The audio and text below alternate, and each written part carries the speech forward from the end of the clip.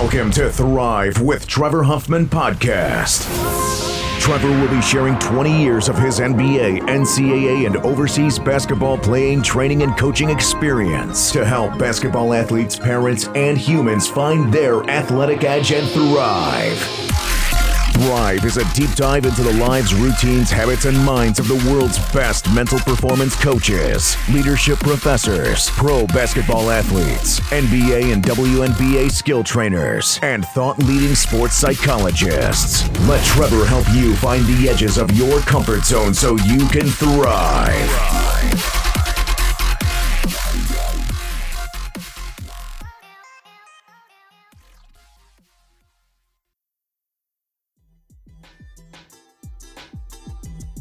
Hoopheads Nation, we appreciate you listening to this episode of Thrive with Trevor Huffman. Be sure to check out these other great basketball pods on the Hoopheads Podcast Network, including Bleachers and Boards, Beyond the Ball, the CoachMaze.com podcast, Players Court, and our team-focused NBA pods, Cavaliers Central, Grizz and Grind, and Nuck If You Buck. Oh, and don't forget to check out our flagship, the Hoopheads Podcast, hosted by me, Mike Klinzing, and my co-host, Jason Sunkel, featuring the best minds in the game, from grassroots to the NBA. We're going to welcome the man, the myth, the legend, Damon Ray Huffman, also known as a.k.a. my father, a.k.a. the permaculture expert, a.k.a. the workhorse, we call him. Dad, welcome to the Thrive podcast. How does it feel to be on your first podcast with your son?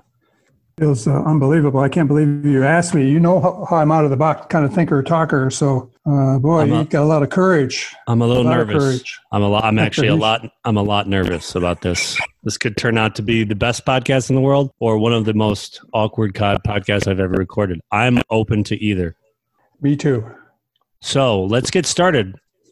D-Ray, we can call you that. Can I call you D-Ray on the show? Is that your nickname these days? Absolutely. I got that name from Alana's father. So yes, absolutely. Okay. So for everybody that doesn't know, my dad played at Michigan State, also played at Albion College, also coached me growing up. I thought it'd be interesting to have a talk for the dads out there, people looking for training insights, basketball philosophies, and I thought, hey, you know, I've run out of people to interview. I've been away for 2 weeks, moving to Vermont. Why not get my dad and let's talk hoops and let's talk philosophy? So how did you raise two young boys, Damon and my younger brother Damon and me, and well, Jeremy too, to become all three college basketball players? Was that the goal, or were you just like, I just let these guys do whatever they want? Well, we had a number of sports that we played. We played soccer. And we played basketball. There was a small stint with tennis, but basketball, I think, ended up as the greatest love for the game. But those two sports go really well together because basketball with hand-eye coordination and soccer with foot-eye coordination, those two things go really well together. And they are both endurance-type sports, so that was a great combination. But you loved them both. I actually all three of you guys did. Grew up loving soccer first, ironically, and thought I was going to be Pele at one point. But at what point did you really start to try to help us get better at the game? You know, was it what were you doing early on to get the ball in front of us, to get us interested in kind of putting the carrot out in front of the horse in a way without pressuring us or making us feel like we had? I never felt like I had to become the next Magic Johnson. Well, first off, I tried to expose all three of you to different sports, different genres, so to speak. We'd stop at every park that we went by and we'd play, and we tried to create a game out of everything. And so I just watched, and whatever you guys started to fall in love with, that's what we followed. If you were going to be cheerleaders, I would have been a cheerleader coach. If you'd have been a tennis player, I would have been a tennis coach. So whatever you loved, that's what you should follow. And as a parent, looking at your son or daughters, you would just watch them and see what they really love to do. And just remember, as a parent, you cannot push a rope. It just doesn't work. If they don't want it, and a coach is, there are so many distractions in today's world. I think the video games are going to be a major distraction for athletic performance. But that's the way it is. That's the world we live in. So you have to adapt. What's the number one tip you'd give a parent listening to a basketball parent specifically, or just any athletic parent? What would be the number one tip you'd tell them in raising a healthy, successful, motivated kid? That's a good question. That's a hard one to answer. Every child is different. Every player is different. Every experience is different. So it's very difficult to answer. But I would say this. I would start with John Wooden and his pyramid of success. He would always start out with, what are your personal goals? It doesn't matter what it is, whether it's business, whether it's basketball, soccer, write those down, put them in an envelope. But we really didn't put our goals in an envelope. We posted them everywhere. We put them on the mirror. We put them in our wallets. We put them in our pockets. We put them in the dashboard of the car. Everywhere we would look, there it would be. I want to achieve this, and whatever that was. So many points, so many rebounds, so many wins, so many steals, so many assists, all of those kind of details. And then we would measure everything.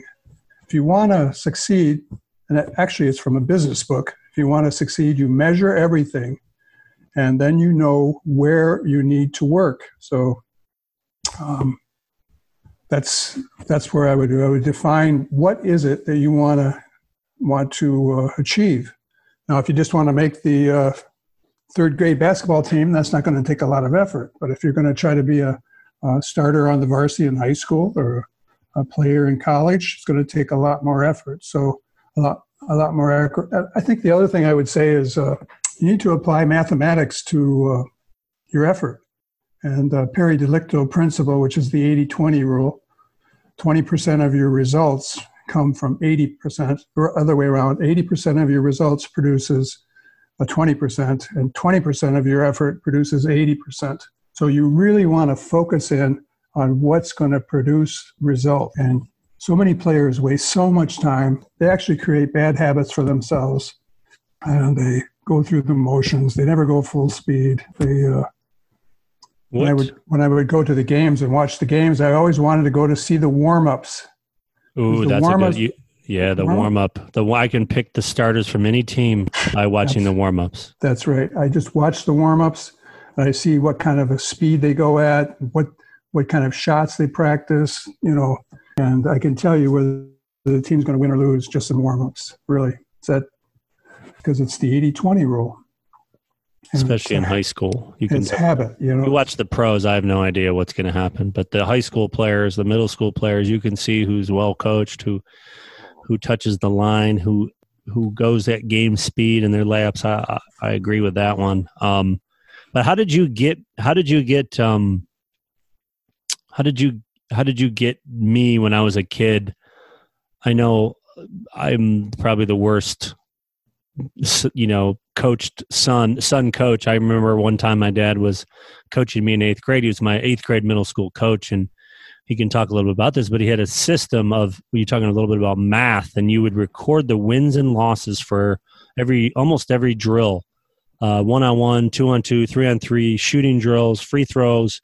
And so at the end of the week, you would count up the points, and we had 12 guys on that team, 14? We actually had 16, I think, and we had 4 guys that didn't dress. So there's a lot of competition at 10, 11, and 12. Yeah, spots. And so did you come up with that idea to record the wins and losses, and based upon your win-loss, you're the top 5. If you're the top 5 in wins for the week, you'd start. And you talk a little bit about that, because I remember one time I wasn't so happy. You want to recount that story? I don't want to tell it. I get emotional still. Well, it was a very effective model, especially at the 8th grade. When I inherited this team, I think they were 3-7 or 3-8 the year before, so they had a losing record. They had pretty good players, and I couldn't understand why. So I inherited that team, and I was in business for myself at that time, and I was really reading a lot of business books. And one of the things was measure everything that you do. So I was trying to create a system that took my personality, out of the equation. So it wasn't a friendship thing or favoritism or anything like that. And so I created wins and losses, and we did everything: free throw challenges, like you said, 2-on-2, 1-on-1, 3-on-3s. And I used John Wooden's style of play, where we never really played 5-on-5. We always broke it down into sections and defined areas on the floor. And the kids, the eighth graders, have huge egos, and they want to be the best. They really want to be the best, and they want to dress for that game. They want to play. And I had a rule where everybody played, and I would rotate. Sometimes I would have 5 guards on the floor, but and the other thing that the players learned was they all learned how to win. They knew who should take the last shot. They knew who should get the rebounds. You know, they figured out the game, so it was an intelligent man's basketball game. So, do you think we figured out the way to win because in practice we wanted to win so bad? We knew who should be shooting more, who should be a defensive role player. Absolutely. And Trevor was blessed with a lot of God-given talent. You know, he was very athletic, very talented. So what I would do was I would do 3-on-3s, and I put Trevor with the 2 weakest players on the team. So the 2 weakest players on the team had a chance to win, and Trevor had to play his best game to win. So it created situations on the team where everybody pulled together, and it wasn't first string, second string. It was everybody in the harness. So yeah, it was everything was competitive. Everything was. It was pretty crazy because I remember the one week I didn't start. And you can rehash some of this memory. I was right on the bubble, like had a bad week of practice, was not focused, you know, like every athlete has bad days, bad weeks, bad months sometimes. But, you know, I came out and I remember I lost to Mickey Stoddard, who was, you know, just shooting the lights out that week. And he beat me in a free throw contest. And I said, no, I'm not playing anymore, because I knew I was at number 5. And if I lost again, I might move down to number 6.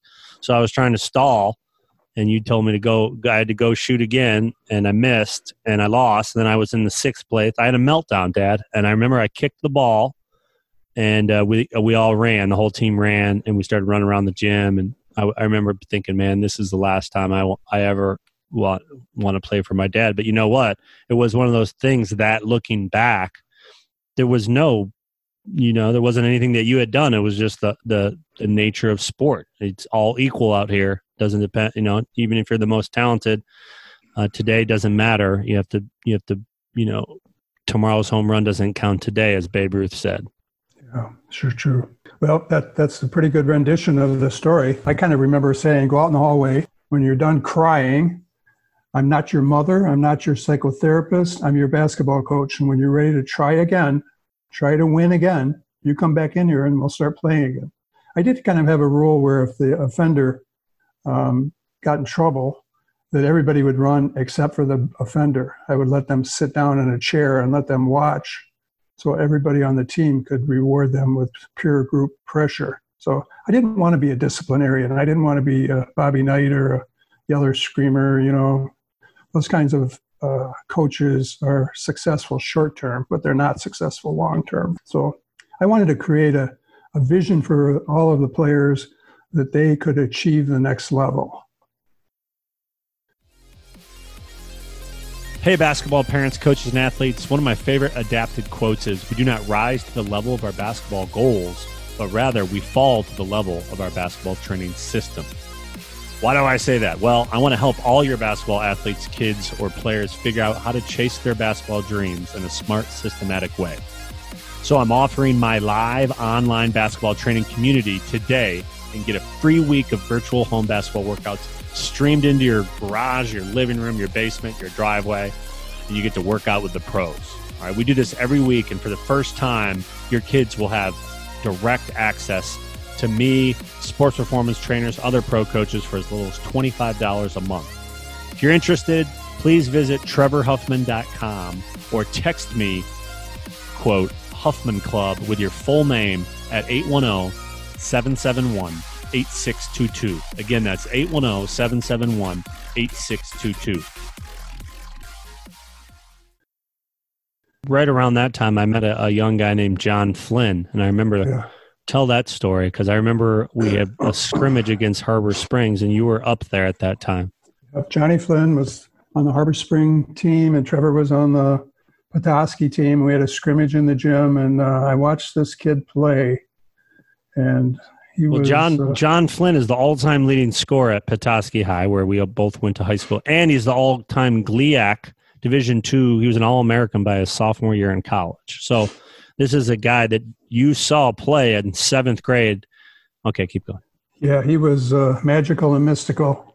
And the first thing I wanted to know is who is his dad? I wanted to know who his dad was. So I tracked him down. It was Joe Flynn. He was the freshman coach in Harbor Springs. And he was an X and O guy. He had great plays. He had set plays. And he loved the game. He still plays. He's a fanatic. He's a basketball fanatic. Mm-hmm. And as a parent, that's what you have to become. You have to become a fanatic. You just love the game. You love to watch the game. You love to see other players play. And one of the things I used to do as a parent was I would always go and sit behind the opponent's bench, because I wanted to hear what the other coach was saying. I kind of knew what Coach Starkey was going to say, but I wanted to hear what the other coach was saying. And it's part of a learning curve. You know, you open your mind up and you want to learn everything you can learn about basketball. So as a parent and as a coach. And then you told me, I remember this. You said you got to go talk to that, to this John Flynn little boy. I was like, I was new to Petoskey. We'd moved up there, and I just remember thinking, no, I don't want to go talk to him. But it was a really important lesson, and I really try to teach this to the kids now, where being able to get outside your comfort zone, whether it's your dribbling workouts, your shooting workouts, and really learning from players that are better than you. Because that day, John Flynn, he decimated me. He detonated the bomb. He scored 32 points. It was the 7th grade. I was supposed to be the big shot moving in. And after that, I went up to Joe Flynn. I went up to Johnny after the game, and you told me to shake his hand and get their phone number. And I remember thinking, man, I've done this so many times already down in Flint, where we had moved from. When you used to drop me off after church, we'd go to play at the parks. So this idea of getting outside my comfort zone at that time kind of you'd already exposed me to this line of thinking. And I always thought, like, why were you as a dad so different than most dads and parents out there? Why were you trying to strive to get me to fail fast and learn, or get my butt kicked? I mean, what was your reasoning behind that and your philosophy behind that? Because I really felt like that has stayed with me throughout life. And it's also something I teach kids now is don't be afraid to go up to that player or that parent or that kid that's better than you and challenge them one-on-one. Go play better players all the time, and I think it's a really hard thing to do when you're little, you're young. How did you create that philosophy, and how did you instill it in me? Well, when you've played college basketball and you've seen a lot of basketball, you kind of know what it's going to take to achieve these higher levels. You go from high school. Actually, you're the big fish in the little pond. You go to college. Now you're the little fish in the big pond. And if you want to go up to Division I college ball, now you're really the little fish in the big pond. And when you go to pros, you've got to be 1 in a million. So mathematically, the odds are against you. But if you do things that are out of the box, I look at it this way. If you do everything that everybody else is doing, you're going to get what everybody else is getting. So I just decided that we needed to do extra little things. So with Trevor, I knew he had a lot of athletic ability, but he wasn't really, don't take this personally, Trevor. Oh, I'm going to take it personally. Really tough enough to play Division I ball, because I knew. Oh my gosh, how tough it was. So I hired a personal trainer, and she was a woman. She drove you pretty hard. She was the Pistons trainer. She was Joe Dumar's trainer. Why did you decide to toughen me up? Because I wouldn't listen to you anymore. I felt like as a parent, you need to do this. Now, this is what I did regarding that issue. I knew that my sons would stop listening to me. So what I would do is I would recruit 2 or 3 people to come to the game, watch Trevor, D2, Jeremy play, and then after the game, I would have them tell the player, either D2 Trevor or Jeremy, 3 things that they did really, really well. These were off the charts. And then I would tell them 3 things that they needed to work on.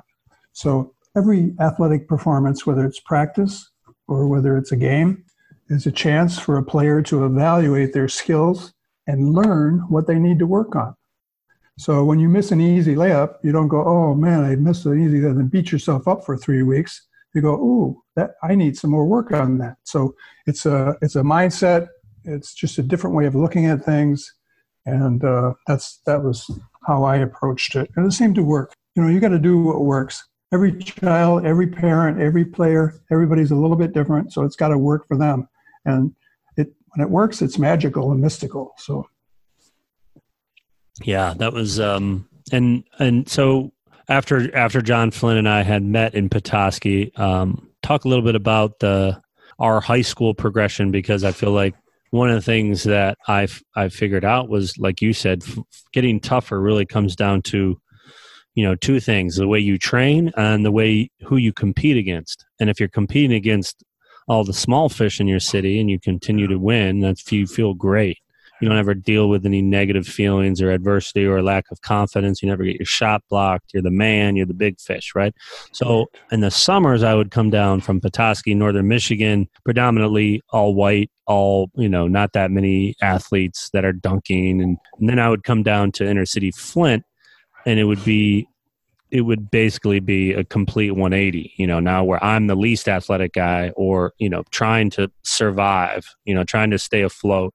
What did you see at that point in my career, and how did you keep me? I'm sure I probably was scared at times or had fear. What were you telling me in those times?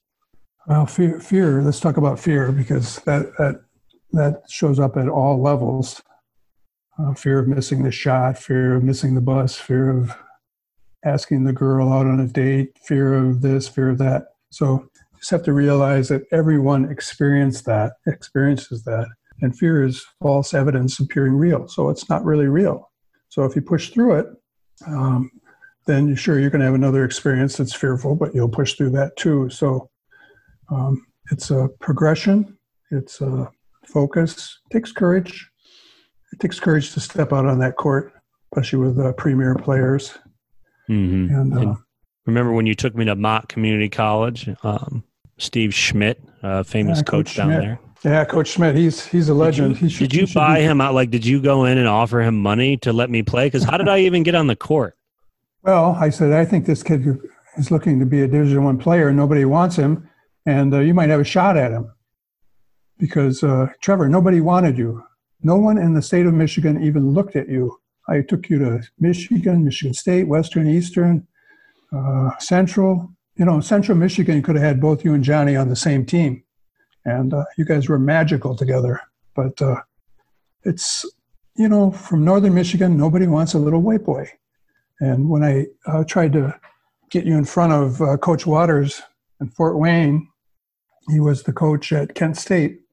He had his head down. He wouldn't look at me. He had his arms crossed, and he was shaking his head back and forth. No, I do not want another little white boy. No. So a lot of opportunities come from packaging. And I had my brother, Jamie, played at Michigan State with Magic Johnson. He called Coach Waters because he had played for him at Ferris State University. So he said, just give him a tryout. And then it was Andrew Mitchell that said, because the coach was looking for a big man. He was all over Eastern Europe. He was looking for a monster in the middle. Every basketball coach is looking for that. But Andrew Mitchell went to the coach and told him that his big man had appeared. And that kind of chokes me up, because without him saying that, you probably wouldn't have gotten a shot at Kent State. So it's true. It's the little serendipities, coincidences, that happen along the way that make opportunities real for those that really want to go for the higher levels, with Division I and then on to professionalism. Yeah. So, are you proud of your boys that went on to play in college? Like, how does it feel as a dad? It was actually very tormenting to watch the games, because I knew how good you were, and I would watch the coaches and how they would use you and play you. And once you do, as a parent and as a coach, realize skill levels and opportunities that could be exploited. I always look for strengths and weaknesses on the opposing team, and you attack their weaknesses. And I just saw a lot of opportunities that were missed. Coach Waters is a great coach, but he does the same thing over and over again. He doesn't have much offensive originality. And once you got to the higher levels, they would know those patterns and they'd just shut you right off. So, and I'm not throwing him under the bus because he was a great coach. He had great runs, and he had fabulous coaching career. Great success. I mean, it's not easy to succeed as a coach, even if you do have good offensive creativity. I think each coach has their strengths for sure. But you said that, D2 played professional basketball, my younger brother. I played professional basketball. That's two kids. And then you had Jeremy, who played college soccer and basketball. Right. I know you could say that could say that, oh, we were the most athletic kids. But I don't necessarily agree with that. I've seen a lot of kids that were more athletic than me, even in high school and college, and they didn't go on to play professional basketball. What do you think it was? Well, we had a tremendous work ethic. When the season ended, most people take their sneakers and hang them up in the locker and say, well, I'll try again next year. The first day of the new season began, the day of the old season ended. And that's when we knew that we could get better. And I hired all kinds of people to assist. I learned from every one of them. One was a sports psychologist. He really taught you, Trevor, the art of war, and it's trash talking and all of that goes on, that not heard or seen on television, but it goes on all the time. And I guess Larry Bird was the best, but you were probably the second best. And well, at least in northern Michigan. Yeah, we hired a nutritionalist. We hired a strength and conditioning coach. He was amazing. He was out of Cleveland. He coached the number 1 and number 2 player in the NBA tryouts. They came in first and second on the strength and conditioning part of the testing. So he was awesome in and of himself. That was quite a story too. We went into the old iron steel manufacturing building, and all the windows were shut, and it was like 100 degrees outside. So it's about 110, 115 inside. So I said, man, you got to open some of these windows in here. He goes, oh, no, we're not opening any windows. We like it tough. And I do remember that. You remember that? Oh, yeah. And he had all kinds of rubber bands, and he was amazing.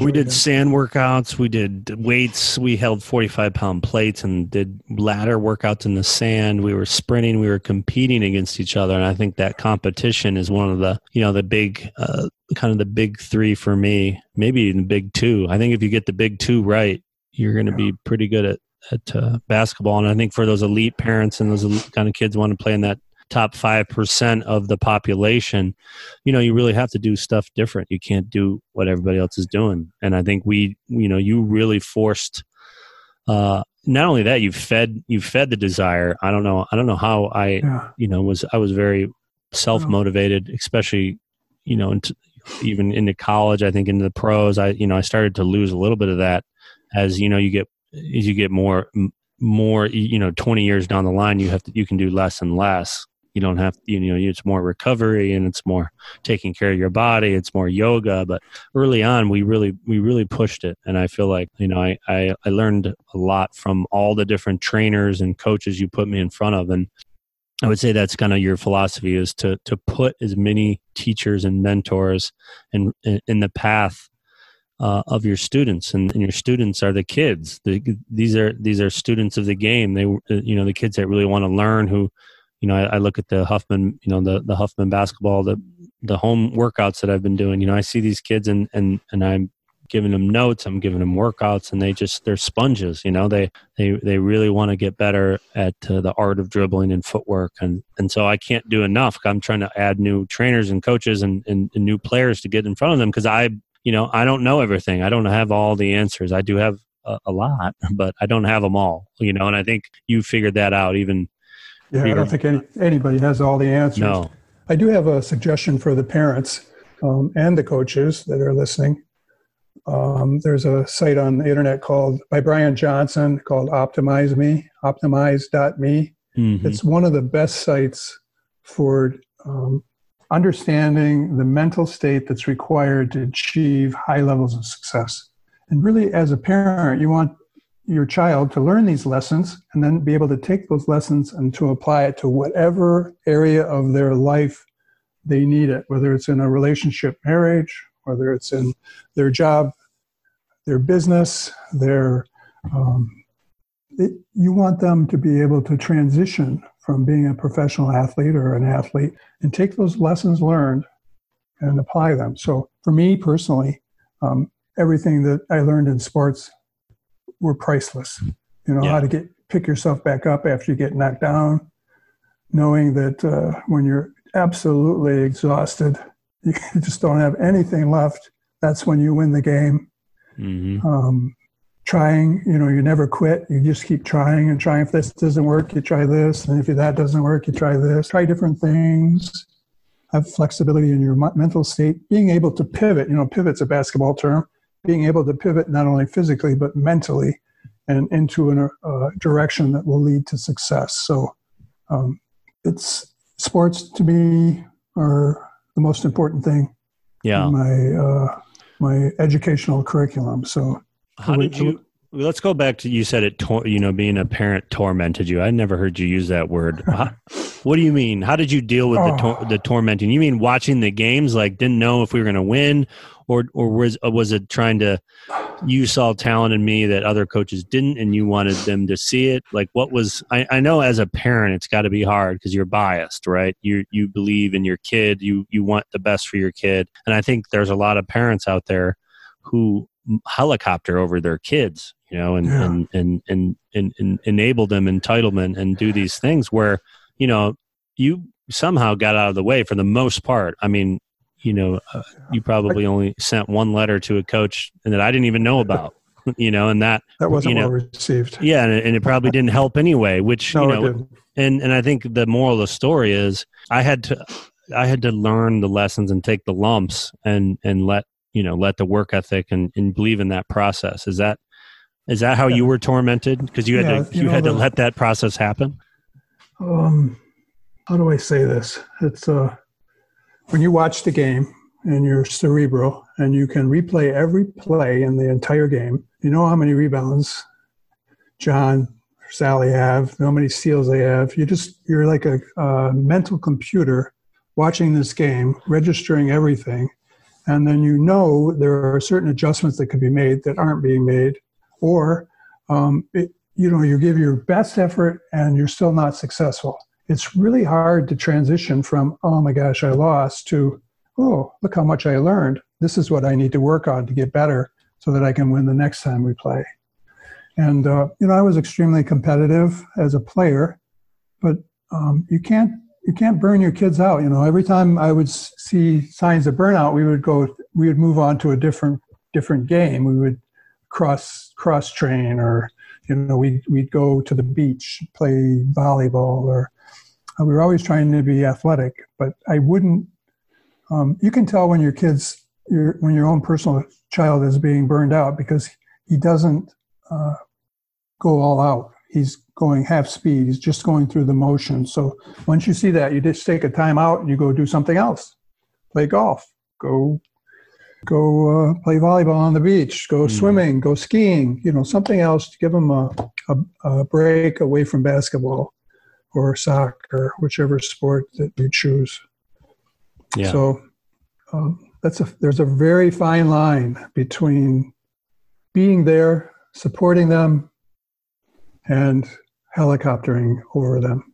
Mm-hmm. And it's such a fine line. It's a delicate line. You're going to have to figure it out for yourself. Every line is different, and every child is different. So I just follow their love. If you know what they love, follow that, and they'll be successful. You'll be successful, and that applies to all areas of your life. If you love what you do, like Trevor loves his coaching. If you love art, if you love agriculture, gardening, flowers, whatever you love, that's going to be an expression of your supreme being, your essence. Yeah. And it's going to be beautiful. What would be one thing you would have done differently, looking back? Oh, that's a good question. Well, I went through a domestic dispute. That was real hard. You mean a real divorce? Hard on everyone. And you're talking about the family, the divorce. Dispute sounds like.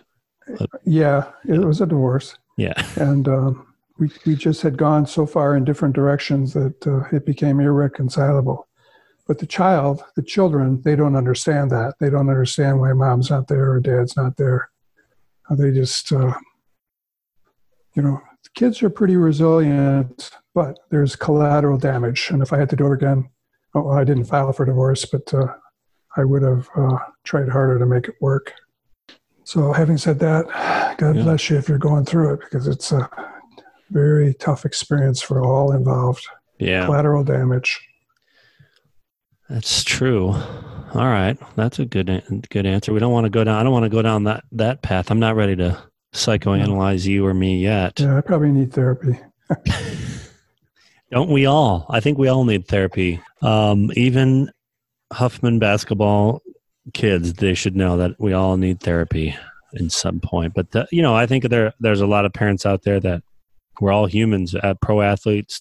I hear so many stories about pro athletes who are really going through it. Losing the bankrupt or getting divorced, and I think kids look at this world of basketball and they think, well, that's the secret to happiness, and being human is always it's always doesn't matter what you do. You could be the Apple CEO, you could be Steve Jobs, you could be Bill Gates, you could be Warren Buffett, you could be Elon Musk, you could be Dean Smith. You're going to have, everybody has human problems and human challenges. And I think sports can give you wisdom on how to handle it and practice resilience, which I would say it this way. Sports has the potential to bring out the best in every person. And it also has the potential to bring out the worst in every person. So it's a matter of approach, matter of which way you want to go. You want to go to the good side or to the dark side. And so it's just a great arena because there's so much pressure. Everybody wants to be a nice guy when there's no pressure, but when things are falling apart and things aren't going your way and the refs are against you, the crowd is against you, it's a good pressure cooker to bring out the best in people. And you can only get there. I think the only arena that has this is sports. And it's great. I love it. I love to watch a good basketball game, good soccer game. I love to see the teams pull together, and I love to see them fall apart, because once they start to fall apart, then you can watch them again try to pull together. It's a great arena for developing leadership. How do you become a great leader? Play sports. That's my suggestion. That's good stuff. I think so. I think that's definitely one way. It's definitely, I think, a great way to look at it. Let's see, what else? Anything else you think's relevant for all the parents out there? I think diet is very important, and I wish we'd have paid more attention to diet. I was kind of a supplement guy.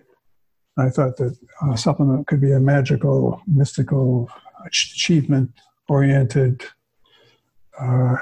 event, but it's really our habits that we have. And if you eat junk food, just think about it. In 6 months, you're going to have a body that's... Well, there's a lot of athletes that eat junk food. I know, it's terrible. But you used to tell me you can't put unleaded in a Ferrari. And I was like, wait, am I the Ferrari? Because I don't feel that fast down here in Flint. But, I think we did... You were very, very into the science and finding the trainers, and took me down to Arnie Kander at Detroit. You built... Let's talk about your willingness to take risks. I think as a parent, you built a sense deprivation tank, which nobody used in our family except D2 because we were all afraid of it. Oh yeah, that was an interesting divergence. What were you thinking? Like, talk us through Well, I was reading. Let me before we go there. Let's go to Stanford. The football team out in Stanford had come up with a new training regimen where they would put ice water on their hands and ice water on their feet. And what it does is it cools the core temperature, so then you can push through all of your prior endurance thresholds. Yeah. So we do stuff like that. So Trevor actually tried that. I think he put his feet in a bucket of cold water and then held frozen. Yeah, I would put my feet on. I'd put my feet at halftime on ice bags and hold on to ice and at halftime in the pros, which everybody kept looking at me like I was crazy. Did that work for you, Trevor? I mean, I was the 2-time MVP of Belgium and 13-year pro. I don't know. I think you got to be willing to try it. Those were the kind of ideas that I was always looking for. So I came across this flotation tank, and actually it was a torture chamber in World War II where they put you in there and they would deprive you of all sensory input. It was completely dark. The temperature was the ideal temperature, and you would be floating in there. And you didn't know whether you were alive or dead. You didn't know where you were.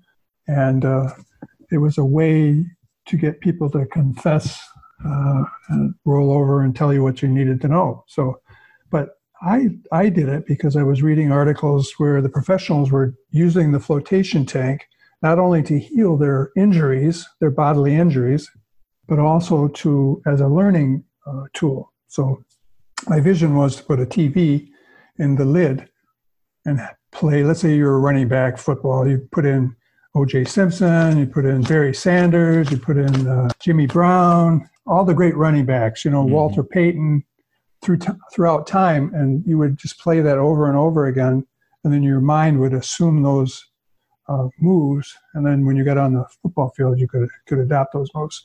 Now, a number of teams have used flotation tanks, and they became highly successful. They won championships, and you got to realize that when you're at the professional level, the difference between winning and losing is so small, so minute, like the Olympics. The difference between a gold medal and the silver medal or the bronze medal is a step, a stroke, a point, with the oar is a half an oar length. So the difference between greatness and also ran is so small. So you have to do things that are going to create that opportunity for you to achieve the highest level. And, and really when you get down to it, you are actually in competition with yourself. You want to get better yourself. You're not in competition with another team, another player. You want to be the best you that you can be. And sometimes it takes another player to get you there, but it's an exciting process. It's an exciting arena in which to participate. That's exactly right. Well, typically I have the pro players plug themselves, but I think I don't think you're not on Instagram, are you? No. What are you? I don't have time right now to. You're busy. You're a busy man. Yeah. I would recommend everybody, whether you're a younger player, older player, and get on the optimize.me web.com website and pull out the books on sports and learn how to win a gold medal. Learn what it takes. And the toughest part is not your body, not your diet, not your injuries, not any of that. It's the 6 inches between your ears. Maybe it's 5 inches, 4 Maybe inches. How many ever inches it is? 4? I've never really measured that. So yeah, Brian, it's optimize.me. It's a Brian Johnson. He's a wisdom guy, but he does notes on books. And I've been a member of Brian Johnson for a long time. He gives a lot of just great stuff for athletes and cutting edge stuff. Everything from breathing to diet to mental state to how to deal with failure. Yeah. He does personal notes on some of the best writers out there. Trevor Moawad. It takes what it takes to what do you eat? Food, understanding food labels to breathing. Yeah. It's all in there. So he's really good. I think that's a great resource for everybody out there. But thanks for coming on, Dad. You're welcome. I hope I helped somebody. You really, what we end up being is we're the average of the 5 people we hang around with. So with the internet, you can hang around with tremendously successful, tremendously inspiring, motivating personalities. And any limitation that you place on yourself is a false limitation. We are all better than we think we are. And we can achieve so much more than what we really achieve. So having said that, God bless everyone. Life is good. Go for it. All right. All in. All right. Well, thanks. That's D. Ray, my father. Also, we'll probably have you on. You'll be one of our frequented speakers. As I run out of speakers, I will always bring my father back on, because that's what he does. He's always there for me when I need him, and he's the consistent, Mr. Consistent. Taught me how to work. Taught me how to chase my dreams. So that's really it right there. Chasing the dream. I'm grateful. I'm always grateful for your tutelage and mentoring. So I think a lot of parents out that listen to this are going to take a lot from this. And I wonder if this is actually, I should just have you on the podcast more, because I feel like I learn something every time I talk to you, which is, I don't know. What are you just holding on to little nuggets over there? You're just a secret treasure trove, aren't you? My personal agenda is I get up at like 3 or 4 o'clock in the morning and I start reading, because we are a product of the books that we read, the ideas that we entertain. And I really want to entertain, who wants to play video games? I don't want to play video games, and yet everybody seems to be addicted to video games. And why play a video game when you can read just a life-changing book, or achieve life-changing success, or change the world, those kind of ideas. I'd rather entertain those. So that's my clip on video games. Yeah, because you see, that's because I like to play video games. So don't make fun of my love for video. I play one video game. And you know what? A lot of video games are mindless distractions from what we could actually achieve. So a lot of kids are struggling with that. We're gonna cut it off there, and we'll pick it back up. Thanks again for being on Thrive. Do you want to try to say Thrive one time? Thrive with Trevor Huffman, because I hear everybody makes fun of my intro. You probably haven't even heard it. No, I haven't, but I'll probably try to listen to myself, see how bad I was or good I was. Don't be so hard on yourself. See if I had anything worthy. You didn't fart or burp on the show, so that means you did good. We know as you guys get older, you're a grandpa now. Yep, I sure am. Okay. All right. Thanks for having me, Trevor. Right. I'm honored. Yep. I was honored. All right. Love you, Dad. We'll talk to you later. Bye-bye. Love you too. If you have an existing podcast or are looking to launch your own pod but aren't sure where to start, the team at My Podcast Manager can help. Our podcast team works behind the scenes so you can do what you do best. We'll help you launch your podcast, make it sound great, and free up your time for the more enjoyable parts of podcasting. If you're ready to put your podcast editing, production, and promotion on autopilot with a trusted team of podcasting professionals, visit mypodcastmanager.com to get started.